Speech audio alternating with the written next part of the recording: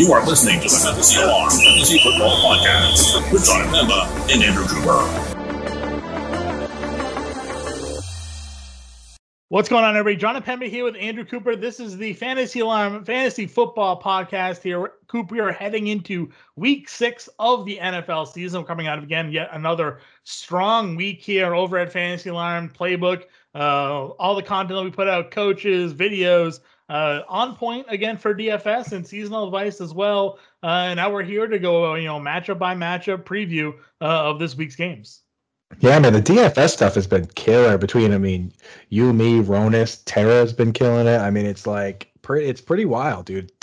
Bender's been throwing out stuff in the 11 o'clock show, like live right before the game starts. So definitely jump in there if you haven't. And if you're out there, the real running secret is that NBA and NHL DFS is quietly easier than football. Not only are there like less people doing it and less sharps doing it, but it's not as random to a certain degree, and you don't need to have that like one guy, so right. Check those playbooks out. The usage in NBA and NHL it's pretty clear generally who's taking the shots and who's scoring the goals or who's scoring the points. NHL last night, there was Brian Boyle who scored.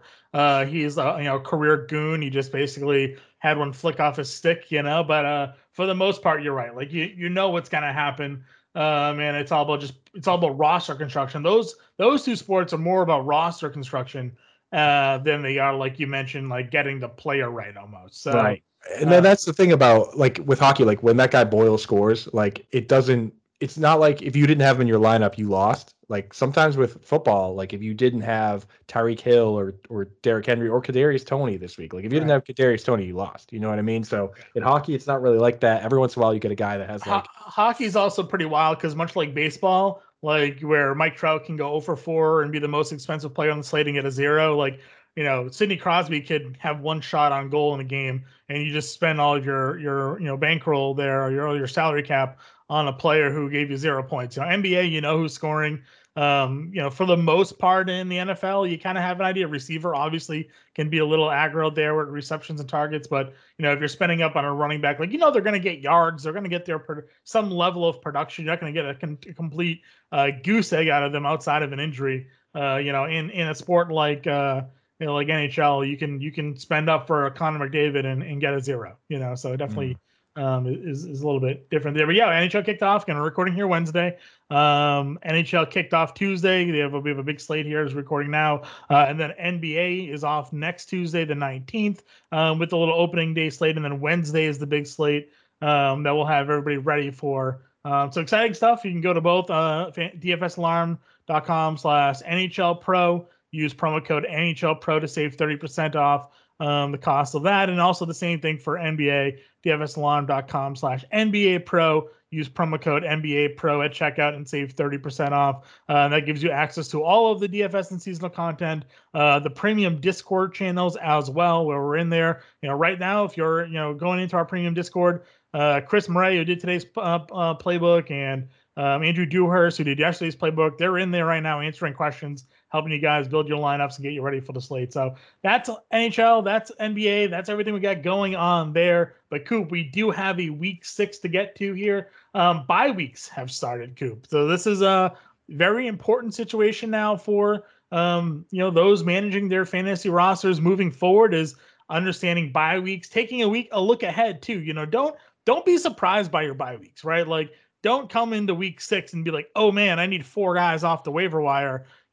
Next week, if you have guys that are going to be out, pick those guys up now, right? Like if you're done with your waiver wire and there's people that can be picked up for free, sort of plan ahead and grab those guys that have on your roster now, instead of having to fight with everybody going on to waiver wire next week. Oh, and let me tell you, week 7 is the doozy. I've been warning people about this week, pretty much since the schedule came out. I looked at it and I was like, just a heads up, guys, there are 6 teams week 7 that have bye week. Like week 8, there's only 2. There's no other week that has 6 teams, right? So you have the Bills, Cowboys, Jaguars, Vikings, Steelers, and the Chargers. And I've been warning my followers, on Twitter at Coupe Fiasco, that if you've been playing the waiver wire for tight ends, like all the waiver wire tight end waiver roulette guys are on bye this week. You have Dawson Knox, Dalton Schultz, Dan Arnold, Tyler Conklin,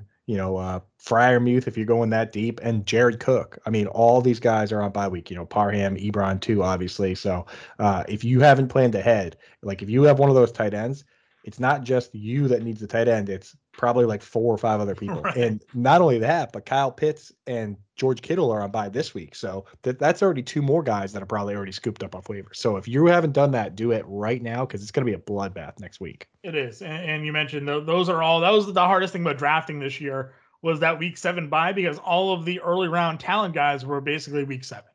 Like you took a Dalvin Cook and you're coming back. You're like, well, Keenan Allen's there, but also same bye, or Zeke Elliott, CeeDee Lamb, Justin Jefferson, like all those guys, they all have the same, bye week. So a little bit of a tough go in week 7. We'll get through it though. Of course, Coop and I will be here. Fantasy Lab team is here. Dan Manlin in his waiver wire article, we'll be ready to get you going. But Coop, let's kick it off here. We have the Thursday night football game. Tampa Bay Buccaneers going in to face the Philadelphia Eagles in this one. We know Tampa's defense is an absolute mess right now. That entire secondary dealing with injuries. Philadelphia coming off a win against Carolina last week, but they're still, to me, they're still kind of an iffy team to trust. They're 7-point home dogs here, an over-under total of 52.5. Where are you looking in this matchup on the Tampa Bay side to kick it off? Yeah, so for Tampa Bay, I mean, Mike Evans, Chris Godwin playing full snap shares. Those guys are pretty much set and forget. Antonio Brown, he's kind of been consistently playing like 60, 70%, never plays the full amount, but he kind of comes out for run plays and plays a lot of the pass plays anyway. So he's a guy that is interesting, if you need him. Leonard Fournette has just kind of run away with the backfield there. Ronald Jones, he had the fumble and then he let up a sack, which we talked about. So he's kind of been relegated there. Gio Bernard last week, he's been a little banged up, and he actually let up a sack himself. So Leonard Fournette for me is I'm starting him wherever I have him, whether it's, one of my 2 running backs or at a flex spot. Like he's in a good spot. With Gronk out, we don't know if he's going to play or not. I wouldn't trust Gronk coming off the injury, a rib injury anyway. And I'm not trusting OJ Howard or Kim Brady either. They're not really running a full snap share either. So I'm just staying away from the Buccaneers tight ends across the board. But Leonard Fournette, Godwin, Evans, of course, Brady. I mean, there's still a lot of options on this team. Yeah, Philadelphia ranks 23rd in rush DVOA defense. So, while we always look at this high-powered Tampa Bay offense, if you look at the 2 road games that Tom Brady's played this year, he's only thrown 1 touchdown. He's thrown 14 touchdowns at home. This is being a Thursday night game on a short week. Maybe Brady, doesn't like to travel to Philadelphia, and the offense runs a little bit differently. This is certainly a matchup where, 23rd in rush DVOA is not a good number. You could run Lenny Fournette 20 plus times here and get a lot of production. Philly ranks 10th in pass DVOA. So, right there in the middle, top third of the league in pass defense. Not that it really matters when you're facing an offense as powerful as a Tampa Bay, but something to at least look at if you're looking for a reason to lean Leonard Fournette this week. That's definitely a spot for it. Where on Philly are you going here, Coop? I mean, so Miles Sanders kind of dominated the snaps last week, surprisingly, because Gainwell had been playing a decent chunk. I mean, it was a positive game script. It could be a situation where run heavy games, they go Miles, but he played 50 snaps to only 16 for Kenneth Gainwell. So Sanders now, but that's the thing. Now you get Tampa Bay, which is a tough run D. So maybe it will be a Kenneth Gainwell game. I can't really afford to bench Miles Sanders where I paid for him. Right. So, I'll probably have him out there. Tampa Bay's 3rd in rush DVOA defense. So they're one of the league's elite. I mean, listen, we just watched our Patriots try to run against them. And they had -1 rushing yards or something like that. Like it was no good. But they were burned last week. Myles Gaskin had 10 catches on 10 targets. So could be a Gainwell game, like you mentioned, the pass catching back. Did as well as he did against Tampa Bay last week. And we talked about that defense. They're really hurting right now in the secondary. So, if you don't think much, maybe Jalen Hurts throwing the football, you got the tight ends and Goddard and Ertz and, Devonta Smith and maybe Jalen Reagor steps in there. Like those guys can find themselves having good weeks. Goddard's going to be out this week. I don't think he's going to pass the COVID protocol. Not going to be ready yet? Okay. I don't think he will because if it was Sunday, he might be able to make it. But what I've been seeing is that he's probably not going to be able to pass the 2 tests in time. Okay. So not sure. You're definitely loading in Ertz then, right? Ertz, yeah. I think Ertz is probably a locked and loaded pick there. And one interesting thing that I did notice is that this was the first time that Quez Watkins actually played more snaps than Jalen Reagor. So Devonta Smith is a guy that I'm very interested in playing wherever I have him. But Quez Watkins could be kind of a sneaky play, especially in DFS if you're looking for somebody on that Thursday slate that might everyone might not did know. Did Reagor do something to get the freeze out here? Because, I mean, he had 8 targets against Dallas, 5 catches for 53. And then week 4 against Kansas City, he had 1 target. And then now you're saying, last week he had 5, but he played less snaps than Quez Watkins. Like Philly media has been reporting it as finally Quez Watkins gets more snaps than Reagor. I'm like, I don't really, like you said, I don't see what he's done that has been so bad. He even had a big play that was called back because of a penalty that wasn't on him the week before that. So, sure. Yeah. And just to add on to I know you mentioned the DVOA, but Tampa Bay has been allowing only 45 rush yards a game on average. No other team is allowing less than 75. Yeah. So it's not even really close in that. No, you just don't run against them. I mean, some of it's been game script too, where like teams just can't run against them. But I mean, we saw week 1. We've seen how good Zeke has looked this season. And then you almost forget that week 1, everybody was calling the demise was real. Remember that? Like everybody was doing their, they're cheering on there that they had the Zeke call right there, and they're oops. Yeah, oops. All right, next game we got Miami versus Jacksonville. I thought I saw something that maybe Tua could be back, or yeah. There's a lot up in the air here. Tua could be back. Devontae Parker could be back. Right. Will Fuller's on IR, so he's definitely out. But, for the wide receivers, like Jalen Waddle, he's playing the full snap share anyway. Devontae Parker being back or not, I guess really all it depends on is whether you want to do a Preston Williams DFS dart throw or not. I saw his name. I saw him come with a big catch. I was like, oh, no. He's back. He's back to torment us.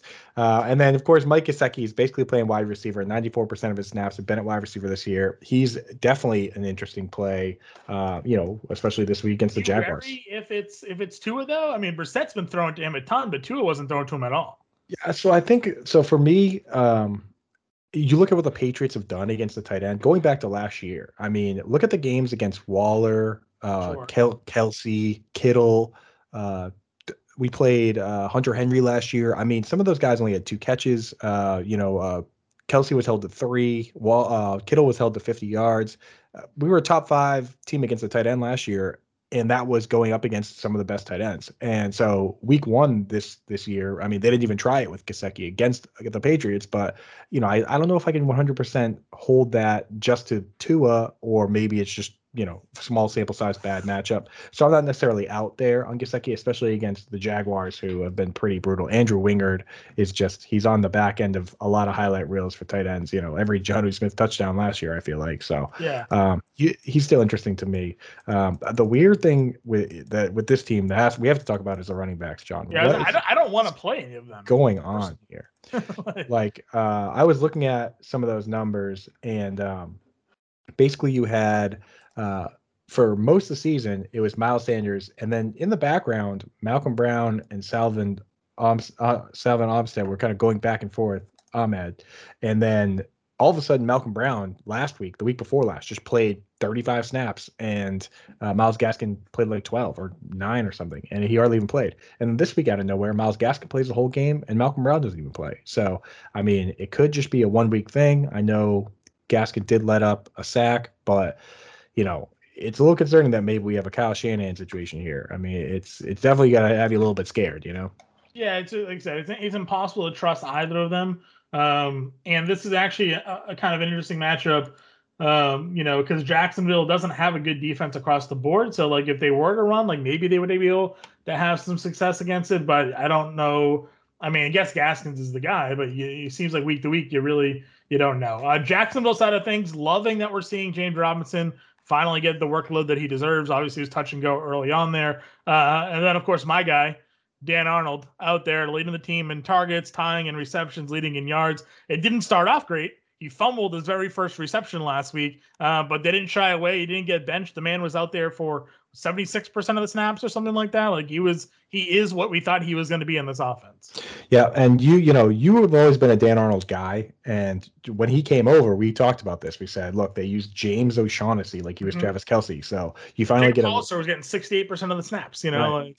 So yeah, you get a real pass catching guy in, and the first week that he actually knows the playbook and stuff, plays 76% of the snaps. He played 30 snaps at wide receiver, which is huge because like people always ask me like, what's the big deal of playing inline tight end versus playing wide receiver? Well, first of all, you get better deployment from there because you can stand up. You're able to run a higher A-dot routes. You don't have to put your hand in the dirt. You don't have to get banged up by linemen. But on top of that, when you play that wide receiver role, they often have another tight end in line, like Chris Manhertz playing the inline role. And when you do that, another wide receiver comes out of the game. That just further consolidates the targets towards that tight end. That's why it's so huge when you see like that allowed Zach Ertz all those years to be so productive, is that they would have two tight ends out there and one of them would do nothing. So it was basically he was a leading wide receiver, and that's what you want to see. So for me, I'm definitely interested in Dan Arnold.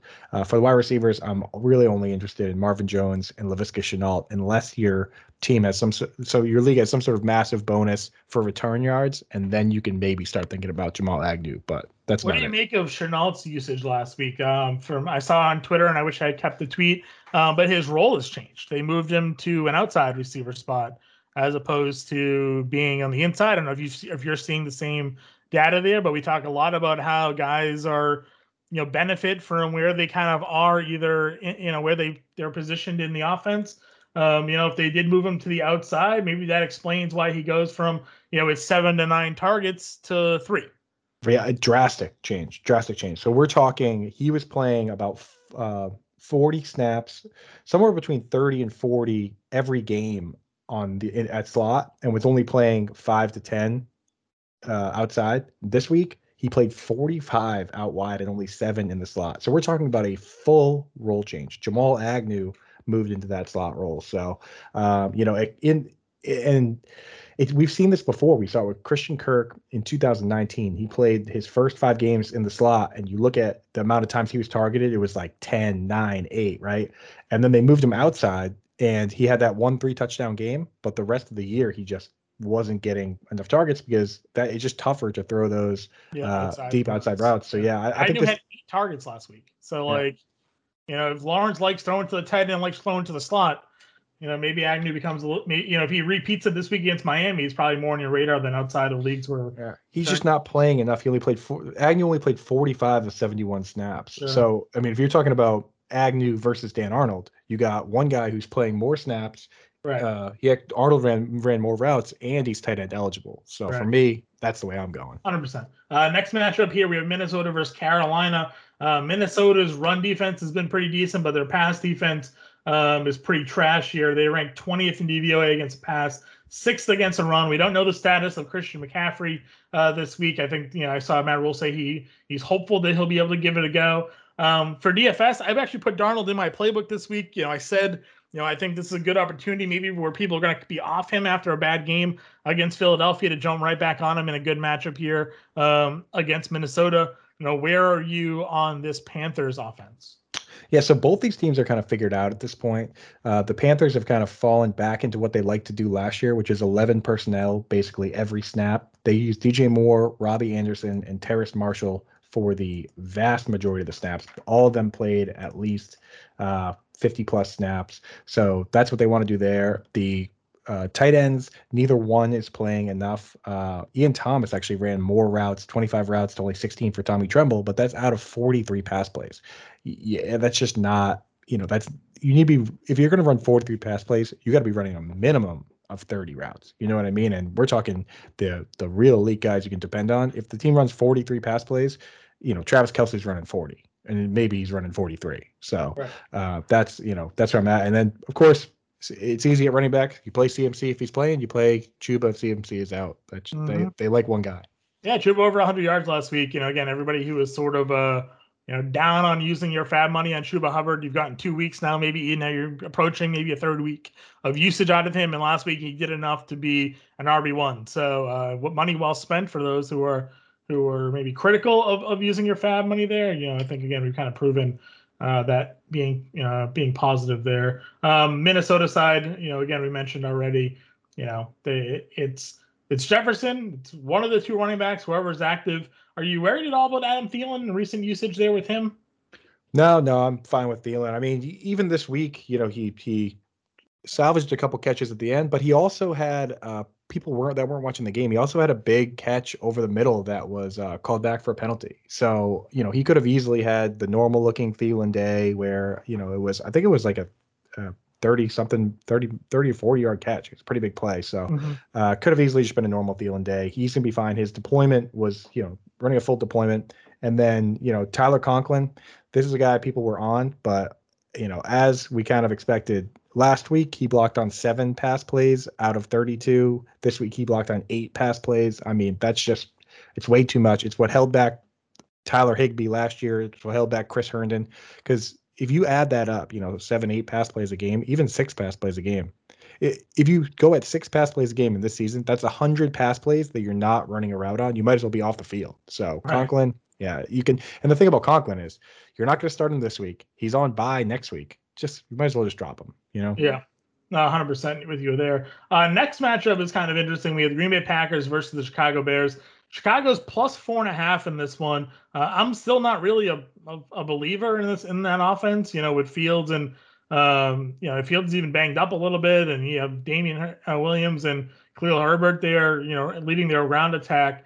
On the flip side, you have Green Bay. We saw Davante Adams do Davante Adams things last week against Cincinnati. What I found intriguing with this was LaFleur's comments after that game when he said he was on the plane ride home thinking he wished he gave A.J. Dillon 12 more touches, which is, surprising, right? Or maybe not surprising. I mean, he is a guy that we saw get 4 catches in that game. They talked about, the week before he and Aaron Jones tied in the amount of carries they both saw. They used the second round pick on him. I've talked a lot about the comparisons of LaFleur when he's offensive coordinator with the Titans. They had Derrick Henry, and then his first opportunity to have a draft, he goes and draft a power style back like a Henry in the second round, and A.J. Dillon. If LaFleur's publicly commenting, I wish I got this guy the ball more, maybe now's the time to go make some offers for A.J. Dillon, moving forward if you're in a league where he may be available. Actually the first time that I'm hearing that quote, and as an Aaron Jones owner, like the hair stood up on my arm. It was like if you were gonna have a haunted fantasy football Halloween house, you would just have LaFleur come out and say, "We got to get the back up the ball more." You know what I mean? Like, good God, man. Yeah, this is Tom Silverstein, who's Milwaukee Journal Sentinel. LaFleur said he left the stadium yesterday wishing he had given the ball to A.J. Dillon more than 12 times. I'm sorry, not 12 more times, more than 12 times. So he still wants him to get him more touches. He said his receiving talent has been evident. Do you feel confident in his skill set and that aspect of the game moving forward? So that's scary. I mean, if you look at the snap counts, Aaron Jones still played more. It was kind of the classic split that they had kind of last year with Jamal Williams, but it's still something that concerns you a little bit. For the rest of that Packers offense, Tonyan's been invisible. Tonyan, I always say it wrong, but he's been invisible. You don't respect him, so I just, he's just a guy. It's fine. But he always played a 50 to 60% snap share. This was the same as last year. It's nothing new. So anyone wondering about the snaps, this is what he always was. It's just now his touchdown dependency is more exposed than ever because they actually have Allen Lazard and they have Randall Cobb and they have other players to throw the ball to. I was surprised to see that Davante Adams played 58 of 64 snaps. Allen Lazard played 55 of 64, and they both played exactly 37 pass plays. So with MVS out, Lazard is a guy that's out there every snap. Could be kind of an interesting, dart throw type play. The Bears do have that cornerback Johnson that's been pretty good. Nobody's good enough to really stop or slow down Davante Adams, but just having a decent cornerback does open up the door for other options. Do you have any interest in that at all, or what do you think? A little bit. I mean, I want to see it. Obviously, if you have an open spot on your roster or a bye week, maybe you take the dart throw, but it's a zero floor play. So it's definitely something to worry a little bit about. But yeah, I mean, listen, you somebody we were high on last year, and injuries kind of cut him down, and he came back and he was a little productive. So I'm fine there. Any other comments on this one, on this game? For the Bears, I mean, I just want to see them throw the ball more. They've been throwing the ball, 20 times a game, 26 here. Yeah, I mean, they're still not doing what Fields does well.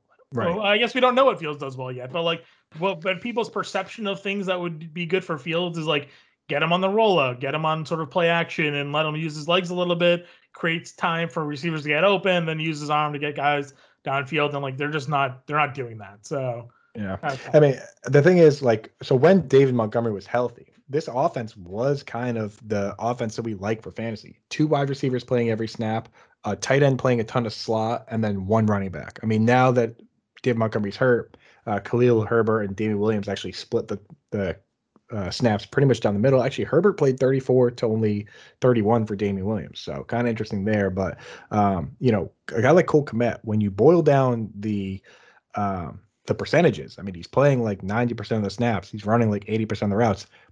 When he gets 4 targets out of 20 passes, I mean, mathematically, that's a 20% target share. So, I mean, I just want to see what it looks like when they throw 40 times. They get the Packers this week. They get the Buccaneers next week, I'm pretty sure. So, or week 8. So they have the Buccaneers coming up soon. You can't just throw it 20 times against those teams. I just really want to see what it looks like, so that I can drop Cole Kmet, the place I have stashed. I can drop Darnell Mooney maybe if they're just never going to throw. But I just want to see it, Next matchup we have Houston Texans against the Indianapolis Colts here. Colts are 9.5-point favorites. We just saw Carson Wentz throw for over 400 yards and complete over 70% of his passes against Baltimore. I think this is sort of a sample size or a game flow number, because if you look at DVOA against the pass this season, Houston actually ranks 9th, but they're 30th in DVOA against the run. It could just be that teams get up early and they just run the football in Houston, so the numbers look worse than they do against the pass. But either way, this just feels like a big Jonathan Taylor game, hopefully. Yeah, I think it will be. And I think that's exactly what's going on with the Texans defense. And that's actually trickling down to the tight ends too, where you see like teams like the Bills go up by so much that, in the first game of the season against the Steelers when they were struggling, they used 4 wide receiver sets on 45% of the snaps. In a game like the Texans, it was like 7%, and that's like Dawson Knox is out there every play. He's out there, blocking for the running game, and he's out there making plays. And same with the Patriots when they played the Texans, it's like, when, I mean, it was more of a sloppy game, but the Patriots would run heavy too. So I don't think the Texans aren't really the kind of like team where you look at it and say, oh, Carson Wentz threw for 1 million yards last week, he's going to throw for 1 million again this week. It's more like they'll probably have the game in hand, and they'll be able to, hand the ball off to Marlon Mack if they feel like it, Right. So, and again, people are reaching out to me about Mo Alley Cox. Mo Alley Cox hasn't run. He hasn't led the team in routes run in the last 2 weeks. I mean, Kylan Granson did, then Jack Doyle did. So again, I can't really trust that guy. But I mean, if you really want to use him, I would do a DFS throw. I wouldn't put him in like a real lineup. Is there anybody in Houston you would consider? I mean, Brandon Cooks is always interesting. He's just always going to be a guy where I look at my lineup and say, okay, I'm the underdog this week versus a good team. I need somebody who could just go crazy, and you put him in there. I mean, the floor is obviously low, but Brandon Cooks is the guy that I'm most interested in. I mean, Chris Conley's playing a ton of snaps. Chris Moore came over with David Culley from the Ravens. But I mean, the weird thing about that is he brought Chris Moore over, and then he released him, and then they brought him back and released Anthony Miller, who they paid a 5th-round pick for. This team is baffling to me. So, in a crazy pinch, David Johnson, but in reality, it's just Brandon Cooks. Yeah, it's just Brandon Cooks. I agree. The Rams go into New York to face the Giants here. New York Giants currently getting 9.5 points as a home dog, 48.5 game total. I tweeted earlier, and it's actually looking a little bit better for potentially for the Giants as Slayton returned to practice today. But we were looking at a possible starting lineup before that news of Daniel Jones, Devontae Booker, Colin Johnson, John Ross, C.J. Borden, Evan Ingram as a starting lineup for the Giants there this week against the Rams. I mean, they're just decimated by injury. Hard to really have any confidence in much going there as they go up against the Rams here. Yeah, I mean, if you could possibly just kind of sit back and watch on this one, then that's what I would do, because it's just so up in the air, because Kadarius Toney's been playing a ton, but now Shepard and Slayton, the veterans, come back. Is Galladay going to be out? Do we know what the deal is with him? Is he going to play or? I don't believe Galladay is going to play. He had a hyperextended knee. I got him listed as doubtful right now. Let's see.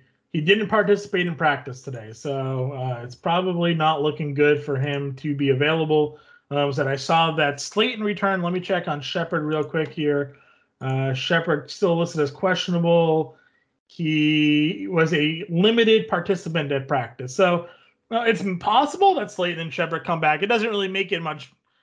Doesn't make it a great matchup for either one of them, but I mean, maybe better for Slayton knowing that Ramsey's been playing a lot of slot, and that's where Shepard would likely come out of.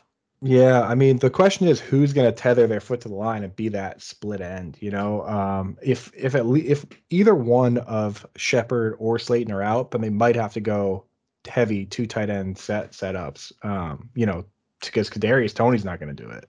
Right. And Slayton could do what Brandon Cooks has sometimes played that role as a field stretcher type guy, where you just put him tethered to the line and hope that he just beats the jam, blasts off the line, which I've seen Darius Slayton do. But again, like if you can avoid it, I would. Kadarius Toney though has been electric, so everybody who booed that pick, when they made it, it's now understanding. Maybe this first round pick can actually do a little bit something when you give him the opportunity to. So he's been impressive. They force fed him targets. He's looking good. So all of those that were down on him, have a little bit of an apology potentially. You also can't be throwing punches in games though. You can't be getting yourself ejected. So real Florida day for Kadarius Toney. Yeah, really got to work yourself out there. On the Ram side of things, Henderson, last week everybody's like, oh, we saw Sony Michel jump in there and he's working.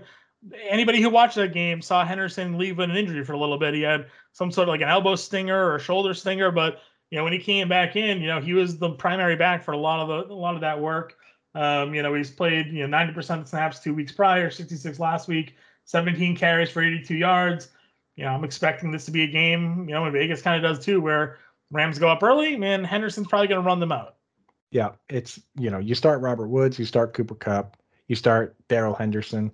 Unless you have crazy options, then you start Matthew Stafford. I got one for you. In a 4-point passing league, I have Jalen Hurts and Matthew Stafford. Which way would you go with that, John? This is a live. I want to know your answer to this one. I think I'm going to go Hurts because his running ability helps them, and they're facing. That Tampa defense is so injured right now. It's hard for me to not think that Hurts can throw. It's not to say that I don't think that Stafford can either, but I worry about the spread of this game and maybe the game flow. I was hesitant putting Stafford in the DFS playbook this week for my quarterback coach for that very reason. I kind of was like, let's hope he throws for 2 or 3 touchdowns and then they run it out and they don't run into touchdowns instead, because I don't think there's going to be a need for him to throw 45 times on this one.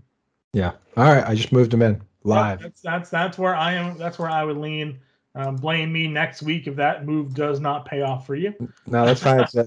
I've already chalked it up to John said so, and Thursday games are more fun. So. It's true. Thursday games are a lot more fun. Next matchup, this one also could potentially be a lot of fun. We have the Kansas City Chiefs fresh off their loss to Buffalo going into Washington to face the football team. Football team is getting 7 points in this one. Tyreek Hill didn't practice today with a knee. I don't know if I saw Kelsey practice or not. That Chiefs team got banged up in Buffalo. They lost CEH, as I mentioned. Kelsey and Tyreek got banged up a little bit. Mahomes hasn't been looking great. He's at 7 interceptions over the last 4 weeks, something like that. But Washington secondary is one of the worst in football. If they can just get by that front 7, I think there's going to be a good bounce back spot here for Mahomes. Yeah, I just want to say about the Washington football team that it's kind of like in Step Brothers where they're interviewing for that job and they're like farting, and then eventually the guy is like, now the suits are kind of messed up. Right. That's kind of where I am with at first I was like, oh, Washington football team. and it's funny or whatever. And now that I'm hearing all the turmoil coming out about Dan Snyder, and I look at them just calling the team that, and the word art logo that they have there, which I'm like, now that it's kind of just messed up. Like, this is kind of a disaster, Yeah, I think they're waiting to release a new name and logo for when they clear out the current ownership regime. Personally, I mean, yeah, you're talking about Dan Snyder, but not that I don't want to go into it at all. But the Gruden emails were, in who that was being involved and sent to around, and Bruce Allen and everything that's supposedly going on with him as well. Like, that whole organization needs a fresh cleansing. And when they do it, you'll have a new name, post, and logo probably. Yeah, if you want to, and if that's not enough, if you want just a little more reason to hate Dan Snyder, Google Dan Snyder trees. And the story is just ridiculous, where they told him he couldn't cut the trees down behind his house because it was literally protected land, and then he just went and did it anyway. And like, not only that, but like the dude that told him not to do it, he ended up like reaching out to high up friends of his and getting that guy fired, like ruin that guy's life. It's just this guy is kind of, he's kind of a jerk. So I wouldn't wait for him. To say it lightly. So, like we talk about all the time, though, the one thing we like about the Chiefs is that their offense is pretty concentrated. I guess I want to ask your question here on Darrell Williams. Where are you, in terms of value for him? Do you see him slipping in that CEH role? Do you see McKinnon cutting into a little bit more of it? Where do you stand on that play? Yeah, so it does look like McKinnon's going to play some pass snaps. I pulled up the data from last week. Darrell Williams played 37 snaps. Got most of the carries. There weren't many carries to be had once CH was out.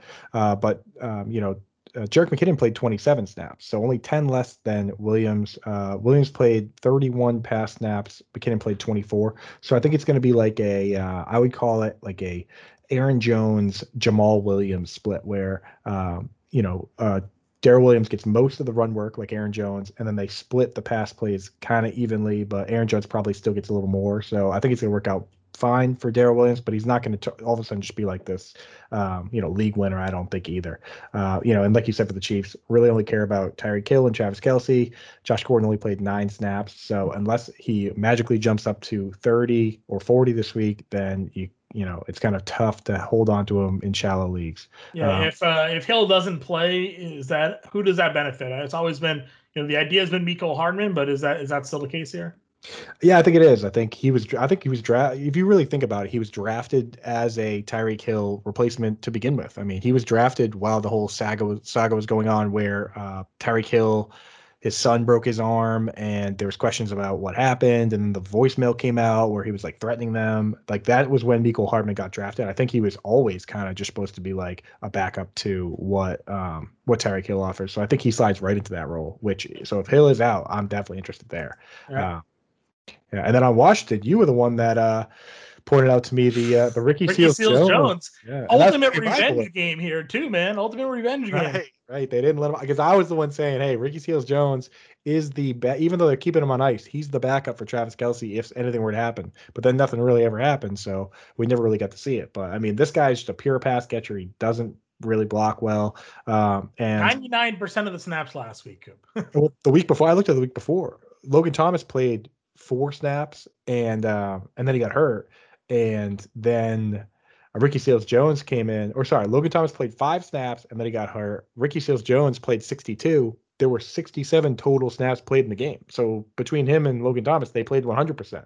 So this guy, since Logan Thomas has gotten hurt, there's been 150 plays, and he's played like 149 of them. So again, now he's going up against the Chiefs, who have been, letting people score kind of at will at the tight end position. Dawson Knox last week tore him apart, Coop, much to your dismay. Daniel Sorensen is not particularly great at covering, and if you ask him to cover somebody for 14 seconds or whatever it is in the rain, like, it's just not going to happen. Yeah, so he covers him for the first 5 yards, and he's like, "Oh, that guy's behind me." Right. Oh well. Yeah. I mean, that play, like, it was a long play in the rain. Dawson Knox got behind him, good for him. But, like, I'm definitely interested. If you need a spot start, he's the guy. The only thing is that Logan Thomas will be back eventually. Yeah, he's on IR, so he's at least out for 2 more weeks, I think. So 2 more, yeah, exactly. And he's got another good matchup next week. The Packers aren't that great. I mean, Devondre Campbell can at times be a problem for tight ends if he's on. I mean, he had a big interception this week, but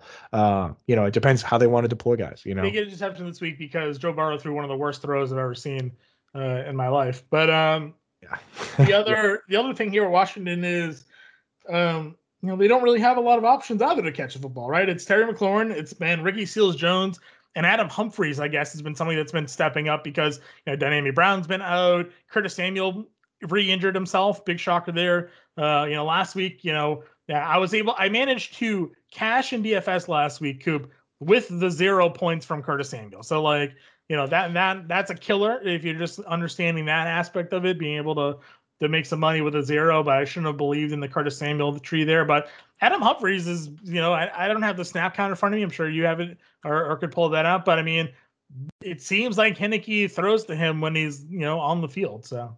Yeah, and I guess another deeper League One that's kind of quiet is DeAndre Carter played 58 of 83 snaps, and he actually got 8 targets, so four catches for 62. He even had a rush, 11-yard rush. So, got to be deep league, one of those leagues like the Scott Fish Bowl where there's like 11 starting guys. You got a bunch of flexes, but it's not crazy that, he's going to be out there playing opposite of Terry McLaurin. He played more snaps than Adam Humphries, not outside the realm of possibility. So that's a name to know, DeAndre Carter. Yeah, definitely someone to pay attention to there. Bengals Lions next matchup here. Detroit's getting 3 points in this one. I love the Cincinnati offense on the outside. You look at Jamar Chase, who's been an absolute stud. You got Higgins, you got Boyd, you got Burrow, you got Mixon. But my issue is the play calling. My issue is that they want to run the football in Cincinnati. Last week with Mixon not 100%.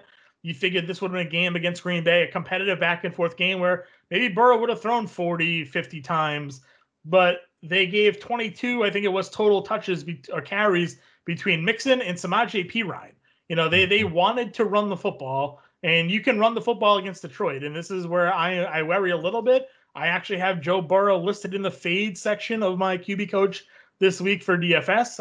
If you're in seasonal and you have another option, maybe it's worth looking into because I don't think they want him throwing as much. I think Jamar Chase will still get his, but I worry about the total volume that Burrow's going to potentially throw in this game if Mixon's healthy. They kind of want to give him 20 carries. So, that's where I am with this Cincinnati offense.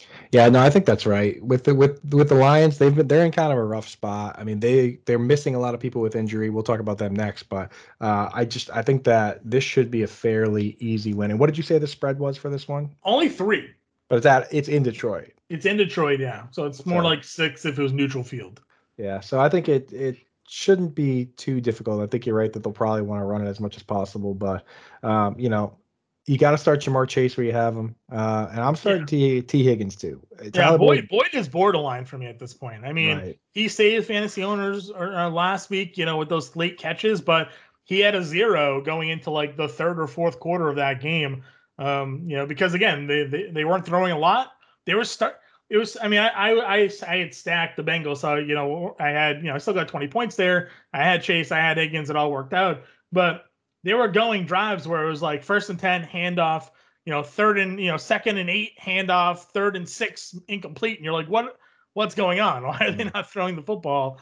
Even late in those drives, and they were trying to improve their field. That game had 5 straight missed field goals between the two of them at the end there. Absurd. It was because the coaches weren't throwing the football to improve field position. They were doing these 2-yard plunges up the middle, and they weren't doing anything. So, kind of frustrating. But you're pointing out the Detroit side. Quintez Cephas just went on IR.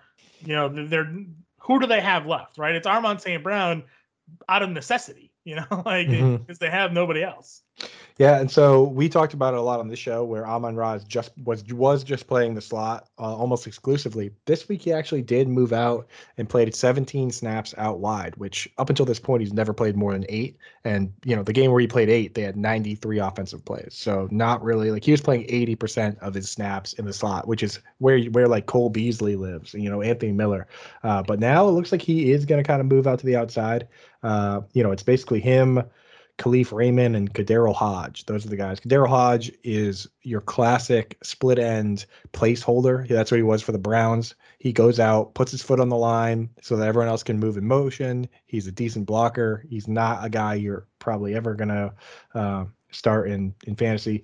One thing people aren't talking about is Tyrell Williams. I mean, now it's getting kind of scary at this point that he's been out. It's a concussion that he has. So, prayers up for him, or whatever you can offer his direction. I mean, anytime it's a head injury and you miss 5 weeks, now going on 6, and the coach says it's not going to be soon, that is a little scary. So hopefully no long-lasting damage there, and he does all right.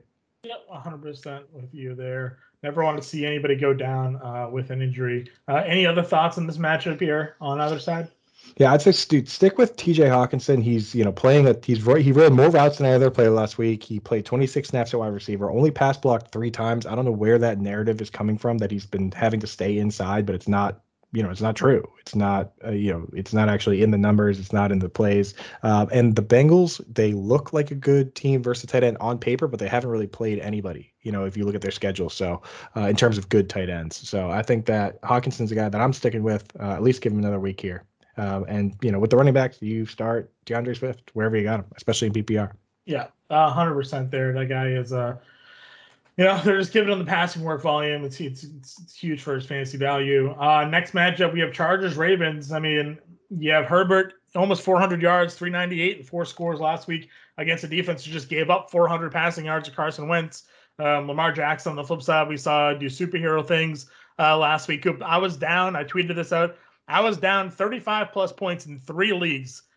Don't want to talk about why I was down 35-plus points, but I had Lamar Jackson as my quarterback in all 3 of those leagues and came back and won epically, much to the dismay of those who I was playing against.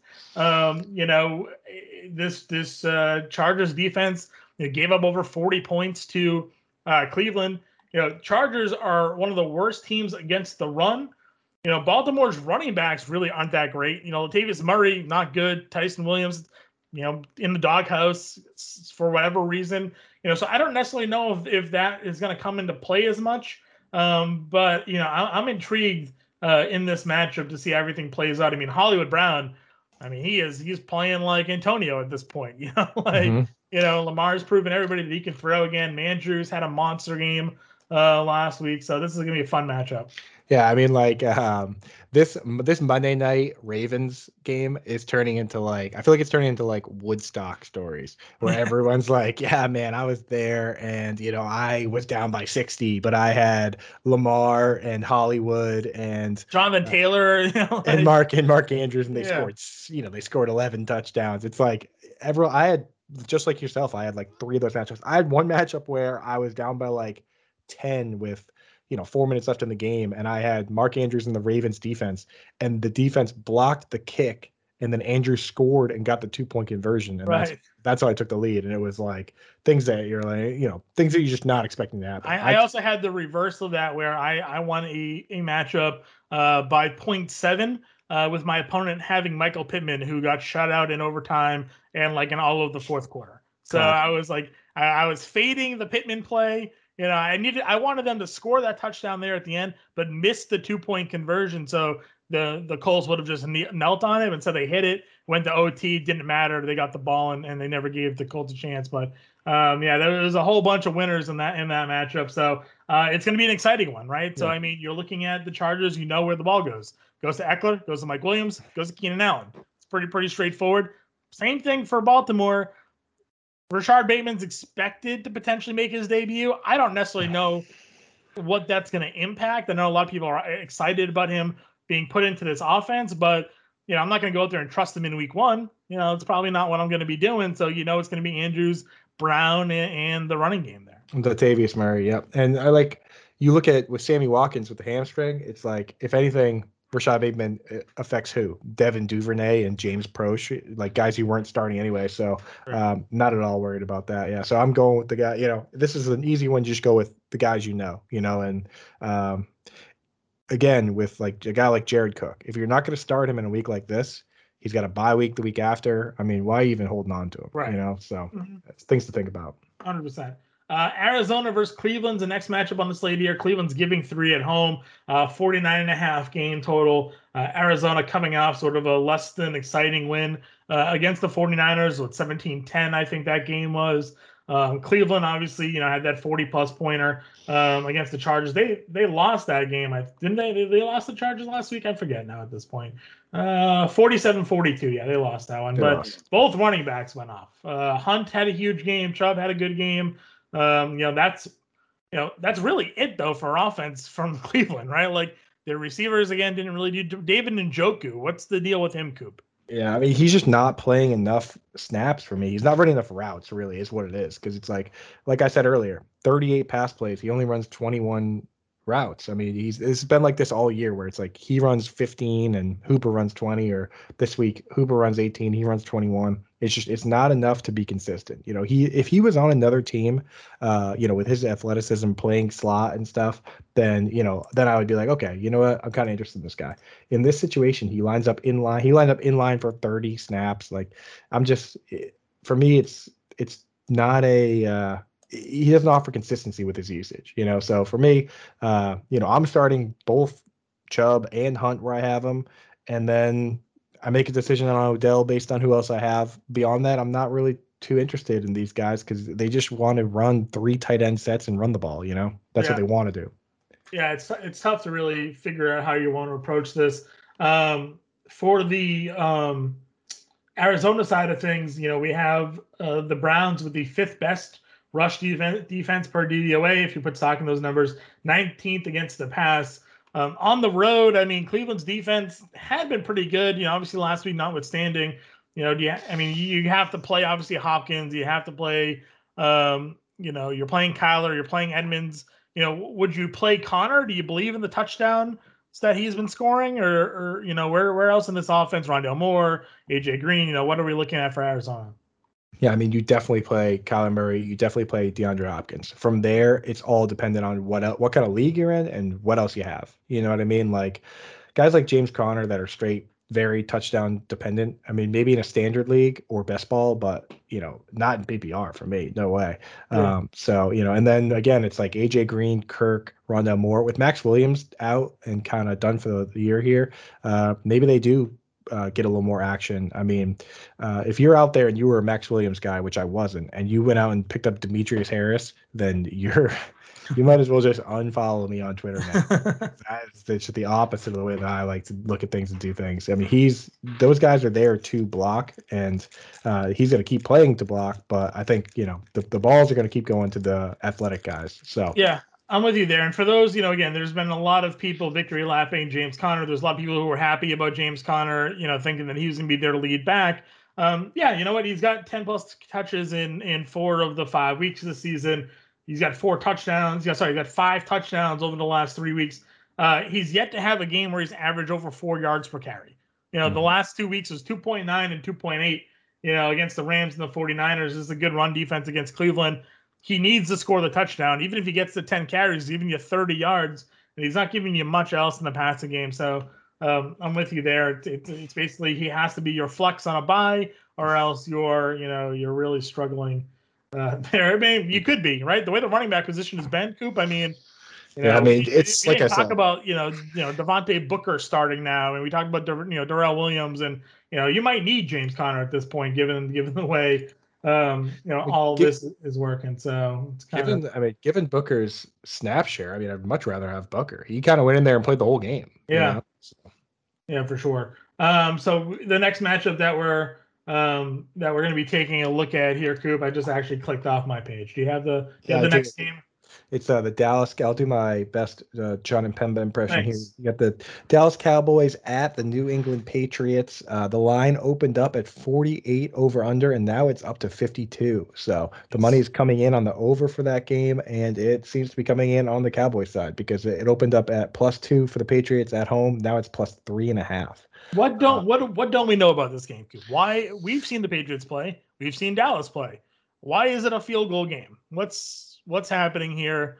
Should be Dallas. Should be Dallas by a bunch, right? Yeah. Where is the over coming in? Because how's New England scoring? They've been enthusiastic about the way we scraped by against the Texans last week. Like it's the worst team in the league. Yeah, unless the over is because again, they're thinking that New England's going to hang like 28 points in this game, right? Like maybe they're looking at the Cowboys have not been great against the tight end. I mean, overall, the thing is, you look at the overall numbers, they're not great, but you got to remember they played Gronk had 2 touchdowns, and then they played the Eagles, which anytime I'm looking at overall points scored against a team and they play the Eagles, I automatically discount it a little bit because the Eagles use 2 pass catching tight ends. It's going to juice those numbers compared to a team that just uses 1, so it's like you're right. I honestly, as a Patriots fan, I would be laying my money on the Cowboys to come. Doesn't this feel like a 35-7 game or something like that? Like we have no running game, right? Damian Harris, Ramondre Stevenson, they're both trash. At least they've been trash. Harris keeps on fumbling, which is a quick way to get in the doghouse. And then Stevenson against Houston had like 12 yards on 11 touches. That's not going to get it done. And he also has been fumbling. He's also been fumbling, right? So like, I don't know where the ball's moving here. James White's gone. Brandon Bolden came in to beat James White this week. He let up a sack.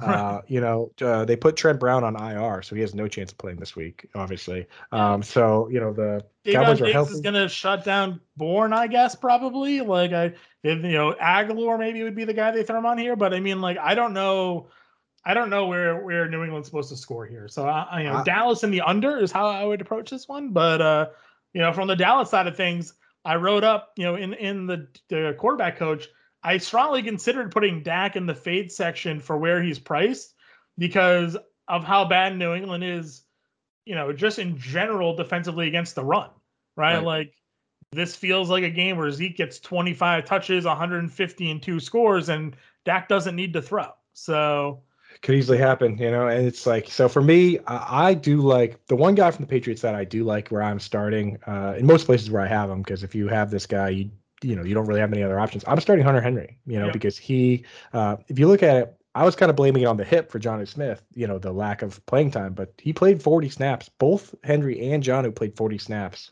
Henry ran 22 routes. Jonnu ran 6. So, if that doesn't tell you how they feel right now about the deployment for those players, it seems pretty clear. We're not talking about like one guy ran. We're not talking about like the Browns where one guy ran 20 and the other guy ran 18. We're talking about 22 and 6. And this is a team that has, let up some points. We saw what Gronk did. We saw what Ertz Goddard did. So I'm interested there. And Jacoby Myers just playing every pass play. He played all 33 pass plays last week. So unless they take him away with Diggs, which is a real possibility, he's still a PPR play, So and then on the Cowboys side, it's the same as it ever was. CD, Amari, Zeke, Dalton Schultz if you need him, but it's a terrible matchup for tight ends, really. The Patriots are, I already said it earlier, the Patriots, what they've done against who they've played, meant to rewind if you forgot, but it was like Kelsey, all these guys, Gesicki, week 1, 0 catches. The Saints tight ends versus the Patriots, both of them had combined for 0 catches. So, it's not a great matchup, but if you're struggling, then go with it, 100% there. Next matchup, we got the Raiders versus the Broncos. Denver's giving 3.5 here, over under 44. Again, this is a tough one for me because I don't know how Vegas is going to react to everything that happened this week. Gruden's gone. They got their special teams coach in there. Is there going to be a change in offensive philosophy? Like all of a sudden now, Drake was in Gruden's doghouse. Is he in this new coach's doghouse? Do they want to go downfield more? There's, we knew what Gruden wanted to do, but is that going to change now with a new guy as the coach? And then with Denver, they're just unexciting. It's Sutton, the running game, but like Bridgewater's not doing much. Like I really don't want much if I don't have to here. Yeah, I mean, if I could, I wish the line were not 3.5.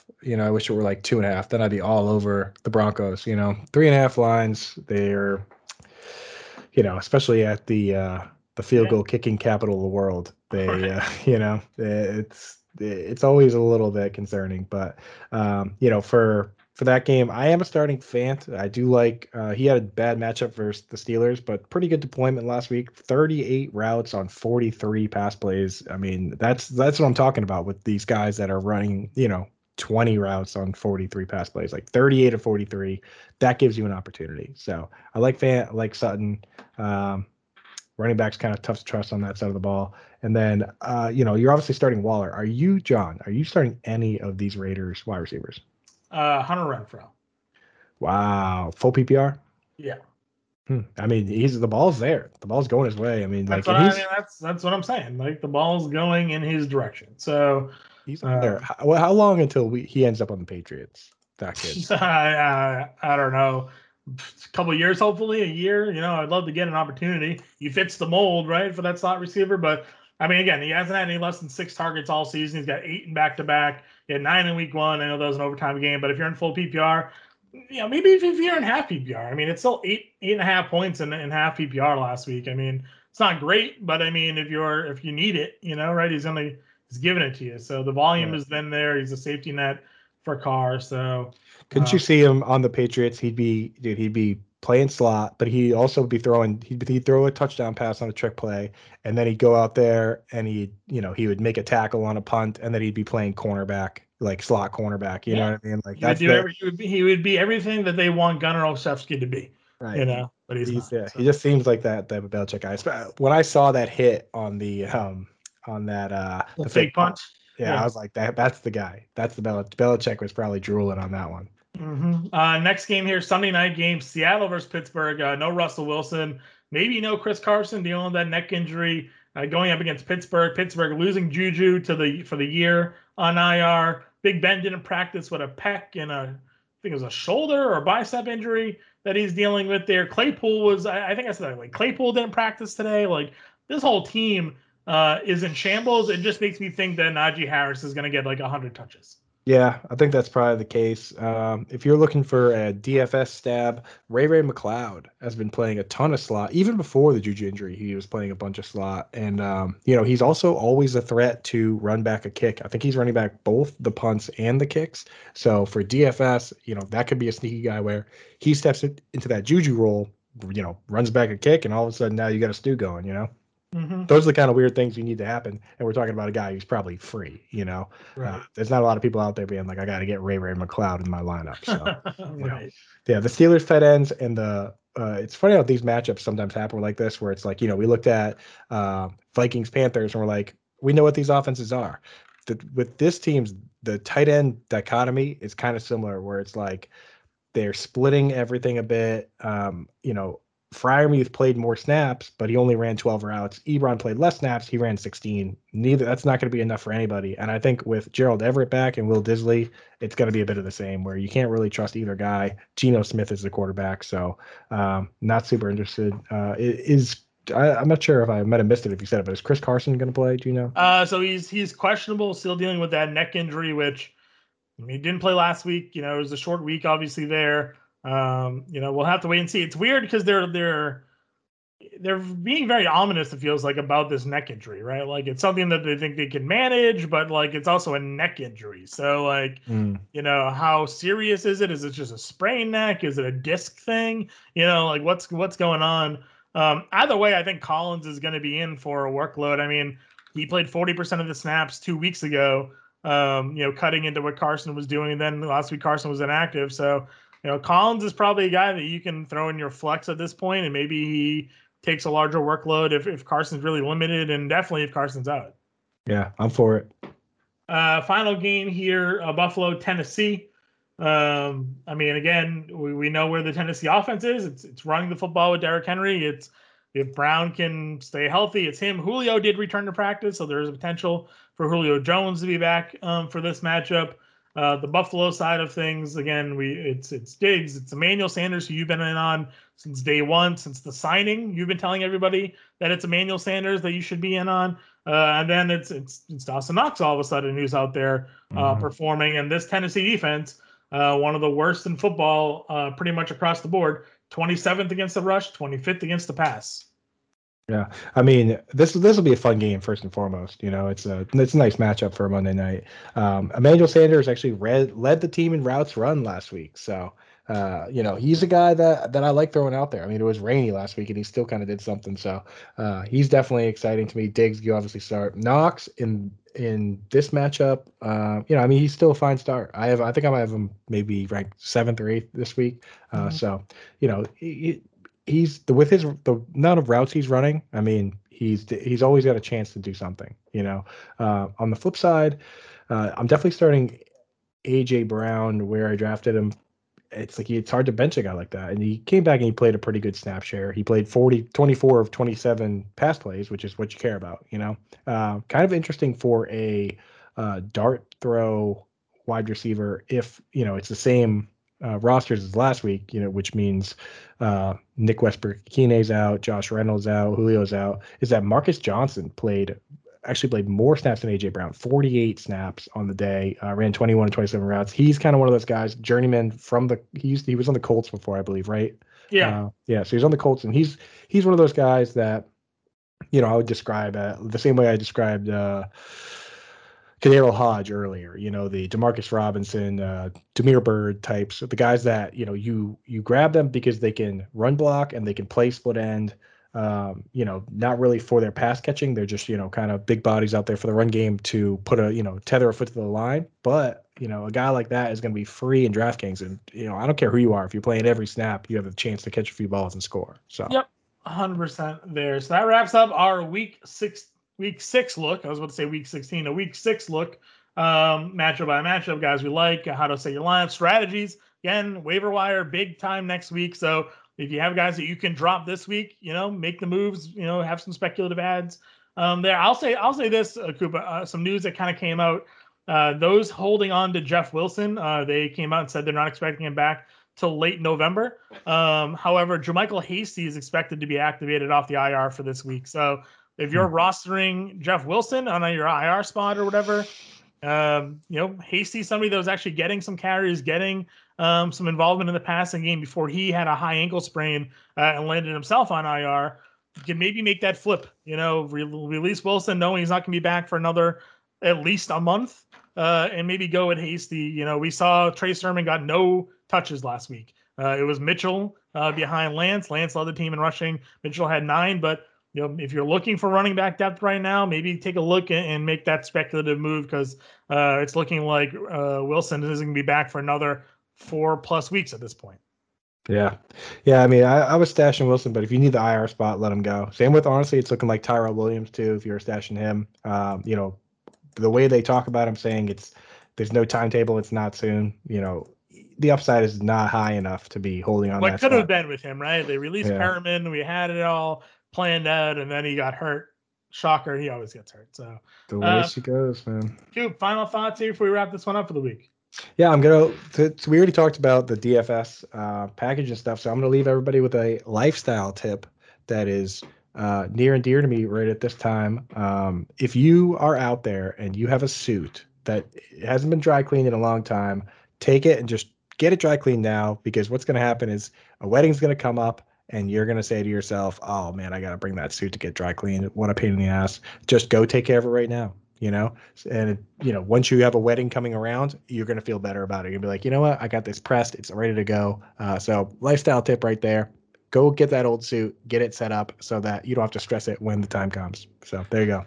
I was say you're somebody that I know for a fact goes to many weddings, in your life. The girlfriend's a social butterfly, man. She is friends with everybody, so I know that. That's a good tip for everybody. I don't have that same lifestyle tip, so I'll just let everybody go. And make sure you check out the DFS content, especially NFL. We are absolutely killing it. So what better way than to make some money?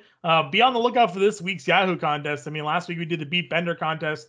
And Howard put his best foot forward last week, and only 40 people failed to beat him of the, I think, 200 and whatever that played. He just did not have the right lineup in there, so everybody got some free money on top of their overall winnings there. It's everybody gets paid contest as well. Last week it was $3. First place was $150. You automatically got money if you cashed, and you got an additional $10 on top of your winnings if you beat Howard Bender. I do believe we have the same one going this week as well. Last week it was Fantasy Alarm, DFSalarm.com/Beat Bender, I think it was. It's all over the site. Yeah. Be sure to check it out. Go in there, Yahoo, Beat Bender, get some money. on the house. They're gonna stop letting us. They're gonna stop letting us do that if Howard keeps getting paddled like that, huh? Yeah, he had Laviska Shenault, he had like Tyler Boyd, like he just did not work out for Howard last week. So he insists on the fact that he will be making a better lineup for this upcoming weekend. Also, last chance of moving into Coop and I will be the Sunday live stream this week. It'll be and actually moving forward. Howard's going to put more attention into our Discord chat, making lineups for the example lineups and the playbook updates on Sundays. That means you have myself and Andrew Cooper on your Sundays, 11 to noon now moving forward, getting your start sit questions, your DFS questions answered, leading into game time here, 11 to 12 Eastern. So if you like listening to our voices, you can see our faces now on Sundays as well. So be sure to check that one out. But for now, for Coop, myself here, we will catch you guys next week.